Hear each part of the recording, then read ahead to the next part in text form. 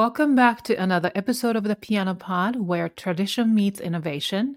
We bridge the timeless beauty of the piano with the dynamic pulse of today's world. I am your friend and host of the show, Yukimi Song. So, what did you think about the opening episodes of the season? Episode 1 brought us the incredible Dr. Michael Kakoff, a concert pianist who's not just a scrubbing expert, but also a recording artist known for his interpretation of Liszt pieces. And then, in episode 2, I had a pleasure of chatting with the brilliant minds behind A Seat at the Piano, aka ASAP, Annie Zhang, Brendan Jacklin, Evan Hines, and Susan Yang. ASAP is a platform to raise the voices of composers who have been less heard or historically excluded or underrepresented. I'm curious about your take on our recent conversations with Michael and the team of A Seat at the Piano and would love to hear from you. Connect with us on social media or leave your thoughts on our website at thepianopod.com. Remember, your insights play a crucial role in guiding the future of our show. For this episode, I am thrilled to introduce Mr. Ludovic Zamor, a Canadian-American concert pianist and recording artist known for his unique talent and unrivaled performances. Let me quickly highlight his career by citing his bio. Mr. Zamor's musical journey began under the guidance of his father, diving deep into the intricacies of the piano at a young age. His teenage years marked significant achievements as an emerging pianist, including his solo debut at the prestigious Wild Recital Hall in Carnegie Hall at 18. Earlier this year, he released his debut Romantic-era classical piano solo album titled Zamor. This achievement propelled him to the forefront of 2023 classical music scene. His journey is a testament to his unwavering dedication to music. He believes in the power of devotion, emphasizing that true magic happens when one is fully absorbed in their passion. Before continuing with this episode, I'd like to welcome you who is listening or watching the Piano Pod for the first time. I'm a classical pianist and educator from New York City. Whether you're diving deep into a piano career, working professionally in the classical music scene, or simply have a passion for piano tunes, this podcast is your backstage pass. In each episode, I interview a guest speaker who has been breaking exciting new ground in the classical music industry. Before getting started, I want to thank amazing TPP fans and listeners for tuning in. Please rate and review the show on your favorite podcasting platform because every rating and review will help people find the show. Oh, before I forget, I want to apologize to you, my friends. During the interview session with Ludovic, I forgot to turn on my microphone, this mic, that I usually use and turn on during the taping of the show. If you're watching this episode on YouTube, you will see it in front of my face, but it was not on. So the sound quality of my voice is not that great. So what happens is that when this external microphone is not turned on, the recording platform that I use automatically selects the built-in microphone on my computer as an input device, which captures the sound and noise in the room, not focused on my voice. So my vocal quality during the interview is not so great and muffled. So, oh well, after 3 years of podcasting, I still forget to turn on my microphone or something had happened. I am not really sure. So I apologize to you, everyone. But I promise to you that content of this show is amazing. Thanks to my wonderful guest, Ludovic.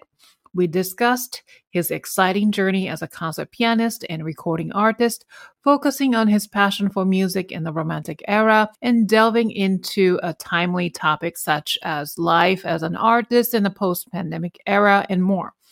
So these discussions will lead us to a more introspective conversation on a topic such as the importance of exploring our sense of purpose as classical musicians in society.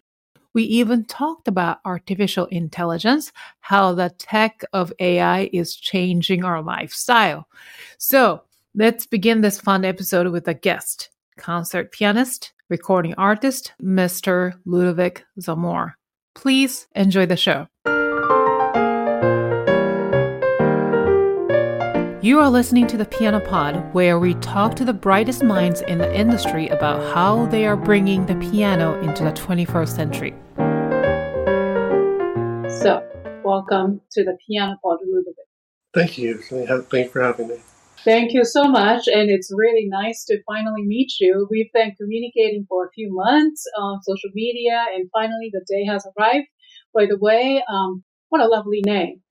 Yeah, high school attendance was awful when I was growing up with it, but now it actually, as an artist, it has a little bit of flair to it. Of course, and I understand that your father is a pianist. Yes, he's not professional. He's actually a doctor, but he grew up, playing the piano, and then as he had children, he tried to force it onto us. Did your parents intentionally name you after Ludwig van Beethoven? Ludovic, like as in Ludwig, maybe. I'm not sure. I'm actually a junior myself. I don't know where it came from, but I guess it fits, and you're kind of destined with the name. But yeah, no pressure. But what's it called? Like determination or something like that? Yes, or like a strong will or something like that. Yeah.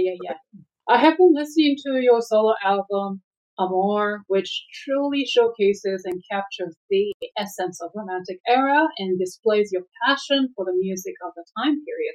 This album was released earlier this year, right? Yes, it was. It was released earlier in July. It was a long time coming. I wanted to release it in 2020, but my original plan was to tour with it on concert, and then after the tour and concerts, then release the album. So, what was the main inspiration behind this album? I wanted to create an album that felt like a journey to listen to. Like you can listen to it and connect emotionally and feel as if you're on a trip, just enjoying it. And to have both the balance of the virtuosic side and then also the conservative side, like the same way how, the War of the Romantics being Brahms and Liszt and everything like that, but just to have a good dichotomy between the both. And why the title Amor? I mean, maybe it's not completely rhyme with your last name, but, without the Z, it's Amor. Is that what it is? Or Well, Amor is a direct translation for love. And I guess it fits because you can't write Zamor without love. But part of it was I thought, as literal as it is to have a romantic album with love within it, and I thought it was a little bit poetic. Yeah, it is indeed. And so let's talk about the choice of your repertoire. You started with October from Tchaikovsky's Seasons, and it's such an, iconic piece in such a way that really captures the essence of romanticism, right? And then followed by Vocalise, and I love the piano transcription by Zoltan Koshis, yes. Yeah, I opened with the Tchaikovsky because this set is exactly what I would play in concert for at least this season. And in the past, I've always opened with big showy pieces like the Fantasy Stuka or anything like that, and I found it as a bad habit to start off really hot. So I wanted to start off really slow and warm into it, and it was a good somber beginning to it. The seasons, out of all of those pieces, I felt like the October, the autumn song was very emotional, especially emotional, and opening with it set a really great mood for the concert I was trying to set. And as for the Vocalise, it was, at least the Vocalise itself is one of my favorite tunes. And the Zoltan Koshis transcription with the more arpeggios at the end, it just was a joy to play. And especially for a person who loves the Listitian type of the world and everything like that, I just gravitated to it naturally. Yeah, that arrangement is very special. I think there are a lot of variations in terms of the transcriptions. There's a variation with string instrument and the piano and so forth. But this arrangement, especially as you mentioned toward the end of the section where arpeggiated, it just creates a lot of emotional stuff. And you've also one of my favorites from that album is the Nocturne in C minor. I played it myself too, and your interpretation is very sensitive yet passionate in capturing the nuances of Chopin. And but I really appreciate that fact that you don't start so fast. A lot of people do. Yeah, well, there's actually a story behind that too, and we'll eventually get into that. But I felt as if the way I wanted to interpret that piece, it was I looked at it through the lens of almost like a list etude, kind of, where they were presenting a theme, and I wanted that theme to be so apparent and so digestible, and then towards the end to not just throw it in your face, but just to show the capabilities of the piano, the same way Liszt would. And honestly, the tempo you took, from the right on the right hand, from the first note G to the next note A flat, Mm-hmm. that gap to feel, because piano, once you play that note, Mm-hmm. it's gone, right? But to be able to connect the G to A flat with that tempo is wow. I was very impressed. Thank you. Thanks a lot. Is it andante sostenuto at the beginning at the tempo marking? I don't remember.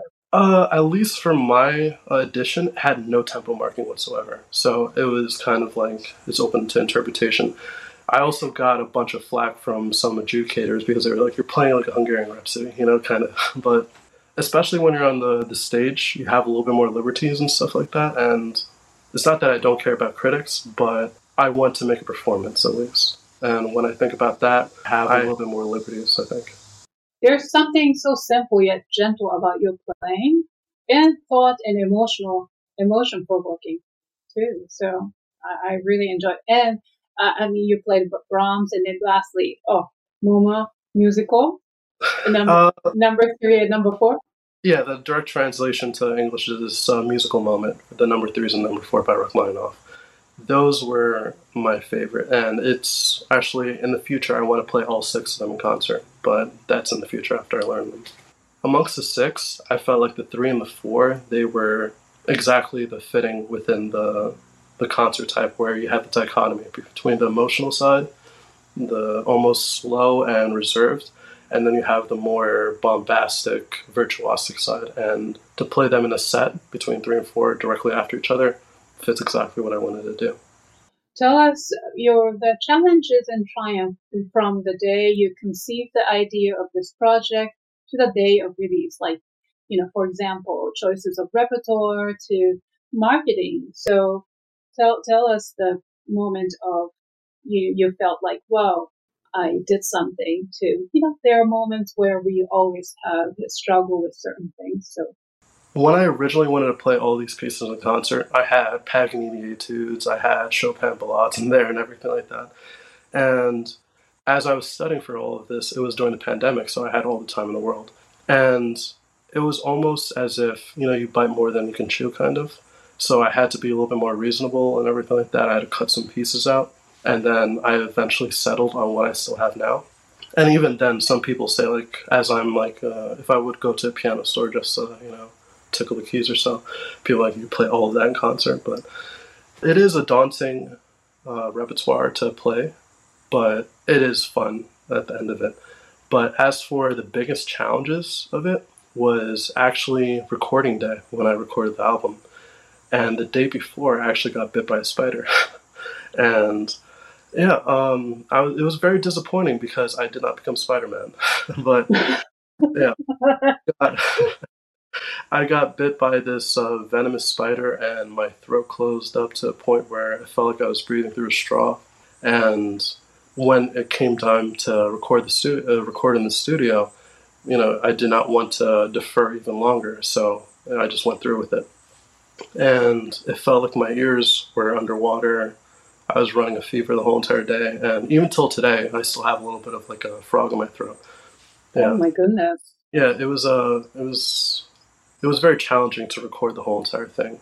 And if you actually listen closely to some of the pieces, you can actually hear me wheezing in the background. But it was, I didn't feel as if I was 100% when recording everything, but I tried my best. Well, but I think maybe that's one of the reasons. I mean, I don't want to give credit to this evil spider.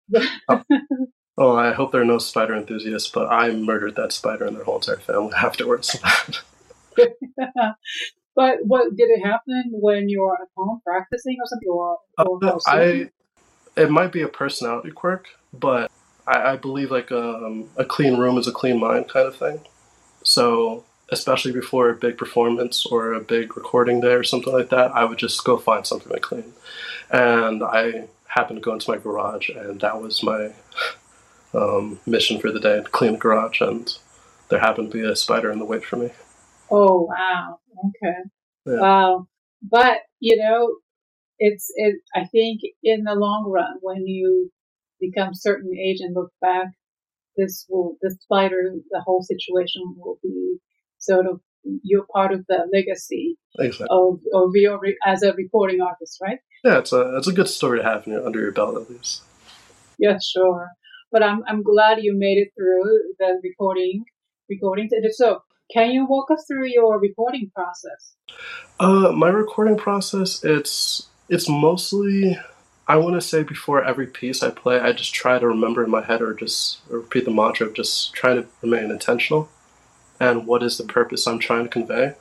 And that's what I keep running through my mind, whether it's a piece where I'm trying to personify love or deep emotion, or if it's not so much in this repertoire, but some other pieces. For example, if I was playing an etude or something like that, what technique am I trying to show?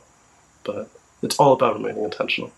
So then I'm also curious about brand as well. Let's talk about this album, for example. So to select certain pieces, you think about your listeners as well, right? Not just you, that of course you want to play certain pieces, but I'm sure you think about your audience too.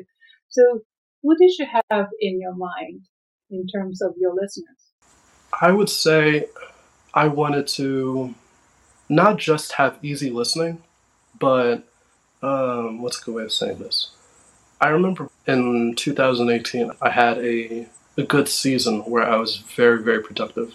I would wake up at 4 o'clock every morning, meditate, and then go to the beach. As we're in Long Island, the beach is always 20 minutes away. And as I would go to the beach, I would always put on either a Kate Benetishvili album or a Rubinstein album. And when I would listen to those, I would just walk and, I guess, get in the zone. And I wanted to recreate the same type of feeling of, I guess, just pure emotion, and for the listener rather, to zone out and just completely appreciate the music. Not to throw anything so much in their face as if it was like, the Hungarian Rhapsody #6 or something like that, but just to have them just flow with it. And that's what I wanted to choose when I chose my pieces. So nothing is too in your face, nothing is too bombastic, but it's still showcase virtuosity. So you mentioned two artists now. So are these artists, are they heavily influenced the sound or direction of this album? Most definitely. It was interesting because I grew up listening to, I guess, like part of the reason why I have, I guess, somewhat of a good ear is because my father, he would always, every piece I would listen to, I would either have a Horowitz recording or a Rubinstein recording to listen to as comparison, or this is where the ceiling is, or this is where you're trying to strive towards. And as I would listen to these pieces, and especially the tone quality, especially from Arthur Rubinstein, it felt as if the piano was a completely different instrument. And when I was searching for studios to record my album, I wanted a piano that would to have a more reminiscent tone. So that was what I was looking for. And as for Kate Benetishvili, one album that I listened to many, many times was her Motherland album. Are you familiar with that one? It's fantastic. But as I would listen to it, it recreated that same feeling that I always wanted, like a journey. A journey. Beautiful. Well, speaking of journey, so let's turn the clock backwards. Okay. So you've come through this phase of your life right now, but I'm sure there is a story of beginning. And as I mentioned briefly as I was reading your bio, your father was the first person to introduce you to this world of classical music. Sounds like, is it true? Oh, yeah. Yeah. Okay, so can you tell us, how did you discover the love of music? By the way, before we start, I love the background. What a beautiful house you live in, Oh, thank and I see I can see the Steinway piano. you. Yeah, tell us a little bit about the piano. What is this? Is it B or A or what? This is a Steinway. This is a Steinway Model D, and it was D? Is it yes, concert D? yeah, it's a concert grand. Yeah, I'm very lucky. We didn't always have it, but actually, growing up, I started learning on a Baldwin SF10. And our house back then had no type of air conditioning, no type of humidity control or anything like that. So the piano naturally became really, really heavy. So I think that is probably some of the reason why I actually gained good technique, because you're forced to really work at it. But my dad was my first teacher. He's actually a doctor. He's not a professional musician, but he grew up learning the piano, and when he had children, he wanted to teach them. And I was only one of his kids actually stuck with it. And I guess he had a good trial because I was the last kid, so he learned his mistakes until me. We learned, and it was until I was 7 or 8 when he realized, like, oh God, we have to give him a better teacher because there's almost as much as he can teach me. So I hopped around from teachers to teachers for a couple of years until I found Karen Amato. She's actually based in Long Island, and she stuck with me for, I want to say, 20 years. Wow, wonderful. That's beautiful. So you're right now currently based in Long Island, right? Yes, I am. Okay. Yeah. So you had a wonderful teacher for 20 years, but who are the other influences and training mentors, maybe? I still see Karen every now and then. It was only like, I think right after college, she was telling me, like, we have to get you another teacher because we're neck and neck and there's only how much we can teach you. So, she's trying to push me off to other people, whether it was pro music judges or something like that. But I eventually found myself with the late Abraham Sternklar. He was a renowned concert pianist and chamber musician, and he actually was a professor at Juilliard at one point. And I actually met him when I was, I think, 7 years old, and I performed in, I forgot which one, but it was a random competition. And then it was just, I guess, kismet that we eventually met each other later in life. And he took me as his pupil, and learning from him was a dream because as I later became more of a professional, I focused more on intention. And as I was with this old master, it was like every word that he spoke, every lesson that he taught was gold. So I tried to cling to every single, lesson that he taught. And it was amazing to be around him. And if you want to hear a funny story, at one point I was going to one of our lessons, and these lessons would go on for 2 hours and such. And from day one, he always said, never be late. And as you know, New York City potholes are are atrocious. And at one point, I hit one of the potholes, and not only did I burst a tire, but I bent a rim. That's how bad the pothole was. And I drove an extra 15 miles on a bent rim just to get to my lesson on time. And as I got there, I was like, listen, I am the number one because I got here even though I had a bent tire and everything. And he was like, oh, you got here on a bent wheel, world's smallest violin, boo-hoo. When I was younger, I was dodging bullets in Israel and Palestine because that's where he was from. And it was just, it was funny because he was telling me when he was in his conservatory, he had to cross a street that was, I guess, in dispute between Palestine and Israel. And every time a student or a child would walk by, they wouldn't aim at them, but they would just aim in the vicinity just to scare the people. And essentially, every time he had to go to school, he had to dodge bullets. But it was just, that's the type of professionalism that I grew up with. Talking about tough. Yeah. Wow, that's tough. Yeah. Yeah. Right. Then you mentioned that you'd like to talk about Abraham Sternklar scholarship program and the Will Burton scholarship program. So, were you the recipient of these scholarship programs? No, actually, as I have my concert career, and I guess we're hearing it first from here, every time I perform and I want to donate allocate an amount of the proceeds or the profits towards these funds that I'm making. And they're going to go to, whether they are undergraduate students or high school students, I want to donate it as charity. And that's the story behind Abraham Stern-Clark. He was one of my, I want to say, professional inspirations. And as for William Burden, he was my first ever manager. And they actually both passed away from COVID in 2021. But oh my goodness! Wow, yeah, I'm sorry to hear that. it was a rough, because they passed 1 month away from each other, and I lost both of them at the same time, essentially. Oh my goodness!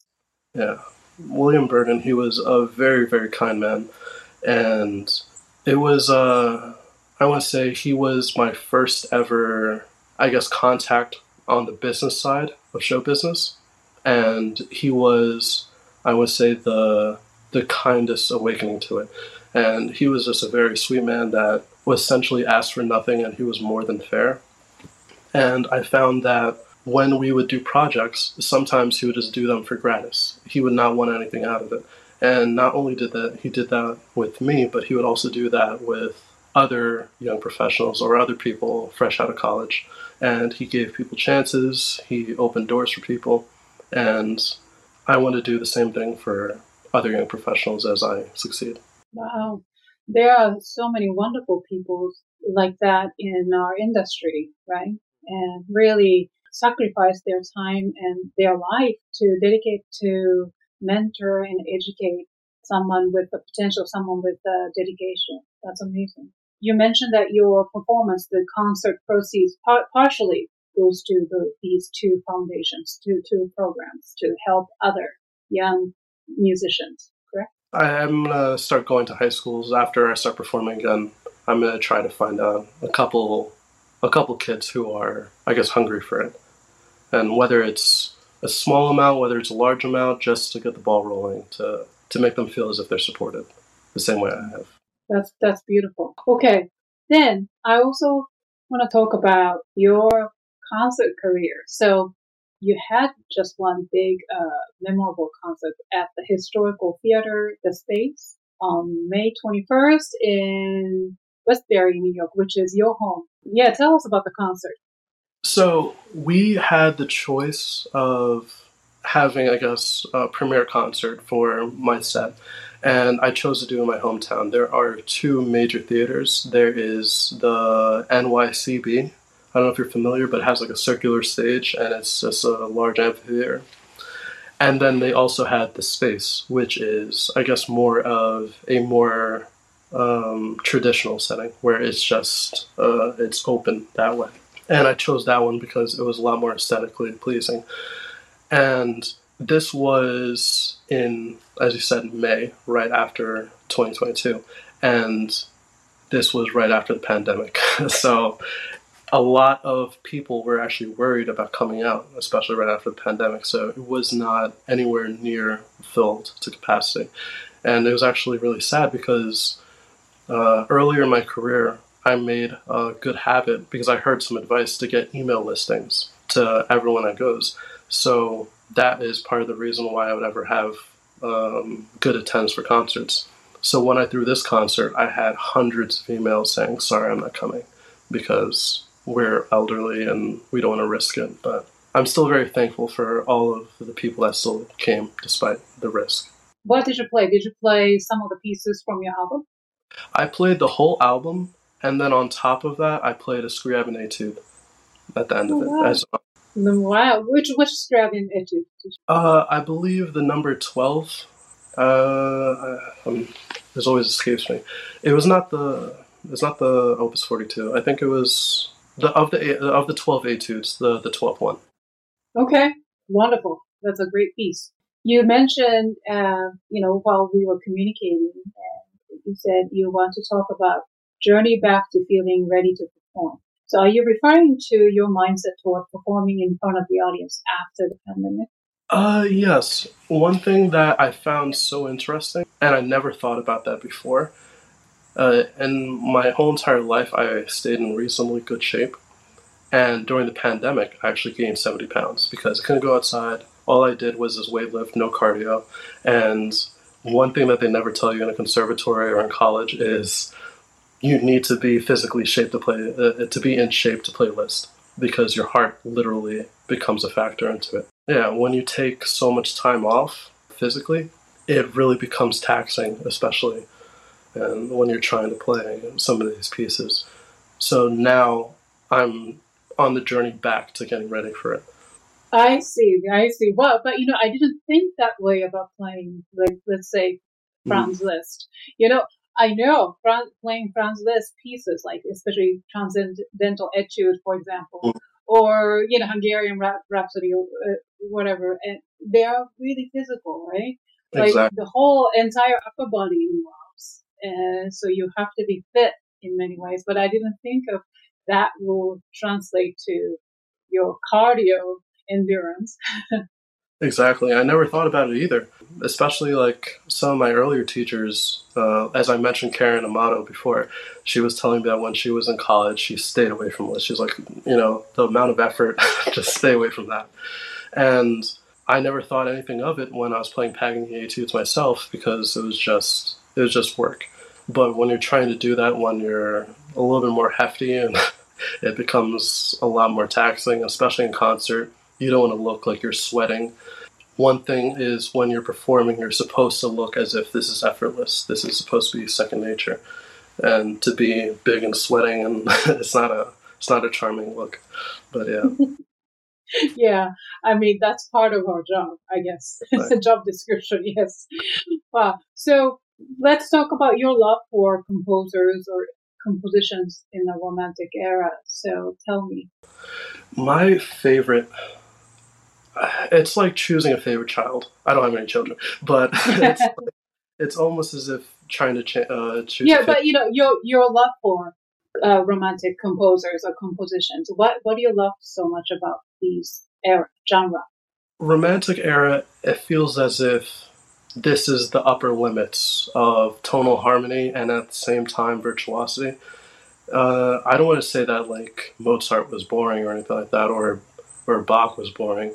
Not at all. But if anything, Bach is becoming even more. As I'm getting older, as I'm gaining more maturity, I'm looking at those pieces and realizing the complexity and the inner depth behind them. But the Romantic era in itself, I felt as if this was the upper limit. This is as far as the ceiling goes.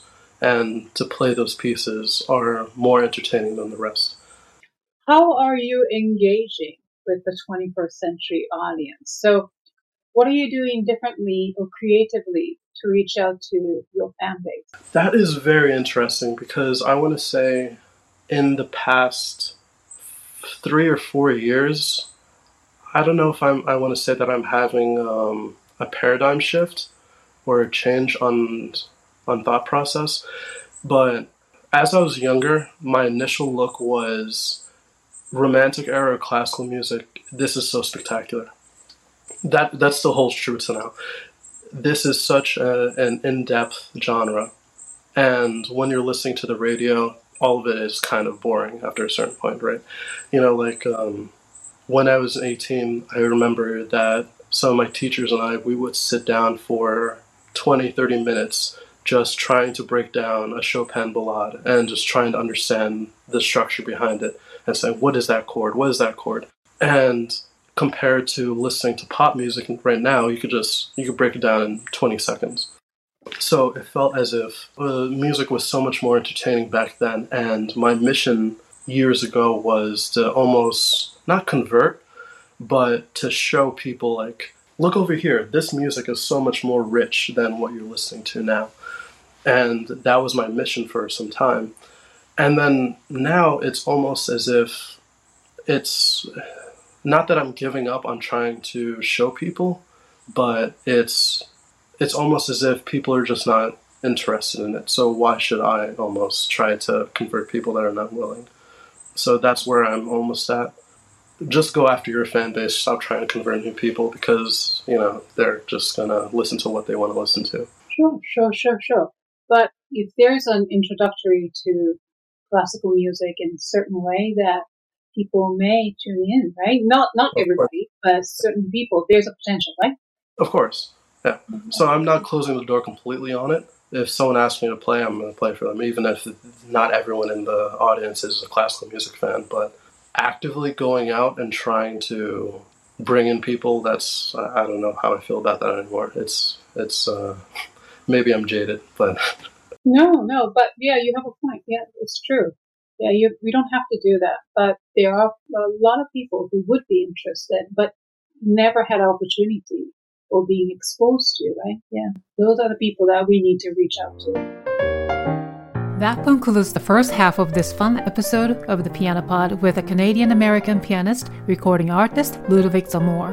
If you enjoyed this episode, please rate and review it on your favorite podcasting platform. You can also watch this episode on the Piano Pod's YouTube channel. And don't forget to follow us on Facebook, Instagram, TikTok, and LinkedIn. The links are listed in the description. Tune in next Tuesday, October 10th at 8 p.m. to hear the rest of the interview with Ludovic Zamor.